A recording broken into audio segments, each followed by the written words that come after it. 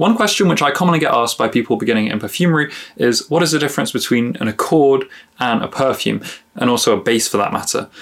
Now, on the face of it, the things seem quite similar. They're all just mixtures of different raw materials, so you could be forgiven for thinking that they're all just different parts of the same thing.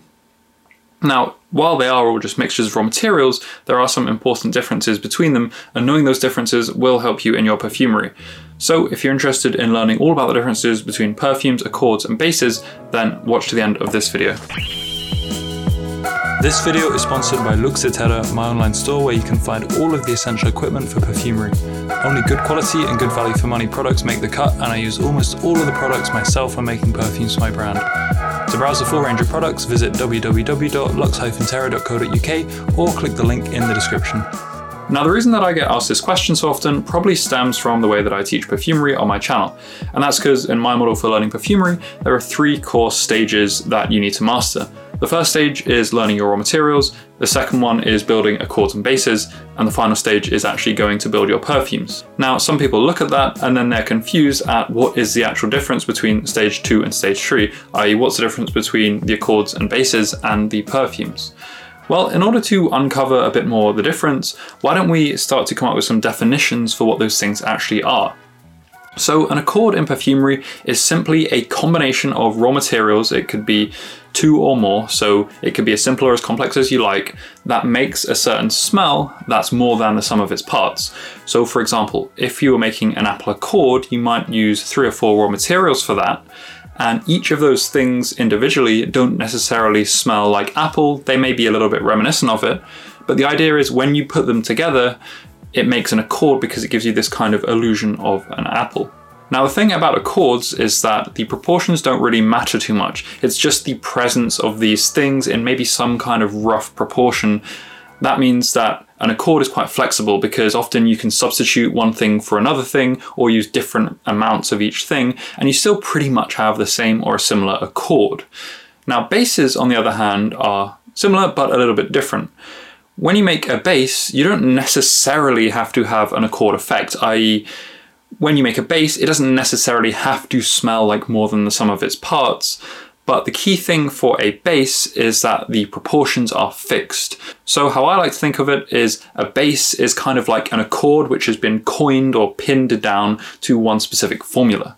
That means your bases are reproducible, and because you've got it in one formula, you can go and make that time and time again to produce exactly the same smell. Now, I say bases don't have to be accords, as in they don't have to give an accord effect, as in you could just put random stuff together and use that as a base. In most cases, the terms base and accord are synonymous, and that's because even though there is a slight technical difference, usually a base is based on an accord, or usually an accord can eventually be pinned down into a base. So if I were to say I've got an apple accord, I may be referring to one of my apple bases, but it's just easier sometimes to use those terms interchangeably. As long as you understand the difference, it just means you can go into a bit more detail and use the terms correctly when the situation calls for it. Now, on the other hand, what about perfumes? Well, I think the easiest way to think of a perfume is actually as the product, a perfume, of what it is. And that's because when you think of a perfume, especially from the point of view as a consumer, it's something that smells nice, it's something that makes you smell nice, and it's something that ideally should last a reasonable amount of time, and it should also project to kind of a reasonable distance. So that means other people should actually be able to smell it on you. You shouldn't only be able to smell it if you smell it up close. And with that definition, that pretty much already tells you exactly the difference between a perfume and an accord. And that's that in a perfume, you've really designed it not only to have the nice smells, and it might be designed around a concept or a theme, but you've also got it so that it performs as you would expect. When you make an accord, it doesn't necessarily perform like a perfume. You may make an accord of bass notes, which lasts a long time, but it doesn't necessarily project out of your skin. On the other hand, going back to the apple accord, because often most of the things used in apple accords are top notes, that means if you go to make a generic apple accord, you'll likely find that it's got a high impact, which means it's got a strong initial smell, but it quickly dies away, or a lot of the components will quickly die away, and that will mean that you couldn't really use it as a perfume because it would only last, say, half an hour or less on your skin. So then, one way you might like to think of it is that when you're creating accords and bases, you're really just honing in on a particular smell, almost as though you're trying to create a new raw material, which you may go and later use in another one of your perfumes. So for example, in the case of that Apple Accord, you're really just trying to create the smell of apples at this stage. You're not too worried about the performance factors. But later on, when you go to create a perfume, you're moving just from thinking about that specific smell to firstly, how does the smell of apples mix with the other smells that you want to have in your composition? And also, how do you create a product which maybe has that apple smell, and that will probably be a good top note, but how do you lead that in and you fade it nicely into mid notes and then base notes all seamlessly and give a good experience to the customer? So just to recap with an example, the most recent perfume that I made here by virtue of Sunbeams, well, this perfume is based around a Mango Accord as one of its key notes. So I've got here my Mango Accord, and because it's been made into a formula with specific proportions, it's technically a mango base, yet Mango Accord, mango base, often you can use the terms interchangeably. Technically it's a mango base, but it's also a subcategory of Mango Accord because it's still got the accord effect that gives you the smell of a mango when you smell it. If I open the bottle and smell it, it's a pretty reasonable impression of a mango. Now, obviously I wanted the mango to feature quite heavily in the scent of the perfume. However, when dosing the mango in the perfume, I had to be careful. And that's because, just like the other example with the apple I was talking about, the mango is very much a top note. Most of the raw materials in the Mango Accord don't last very long and they have quite high impact. However, there are also a few raw materials in the Accord which last quite a long time. So this makes it a bit more tricky, and this is where it goes from just making an Accord to making a perfume. Because then when designing the perfume, I had to think about some other things in order to use the Mango Accord correctly. That's because as much as I wanted to use a lot of the Mango Accord in the perfume, if I'd have used too much of it, then the whole perfume would have smelled really strongly of mango for the first few minutes, but then it quickly would have died down and completely changed its character.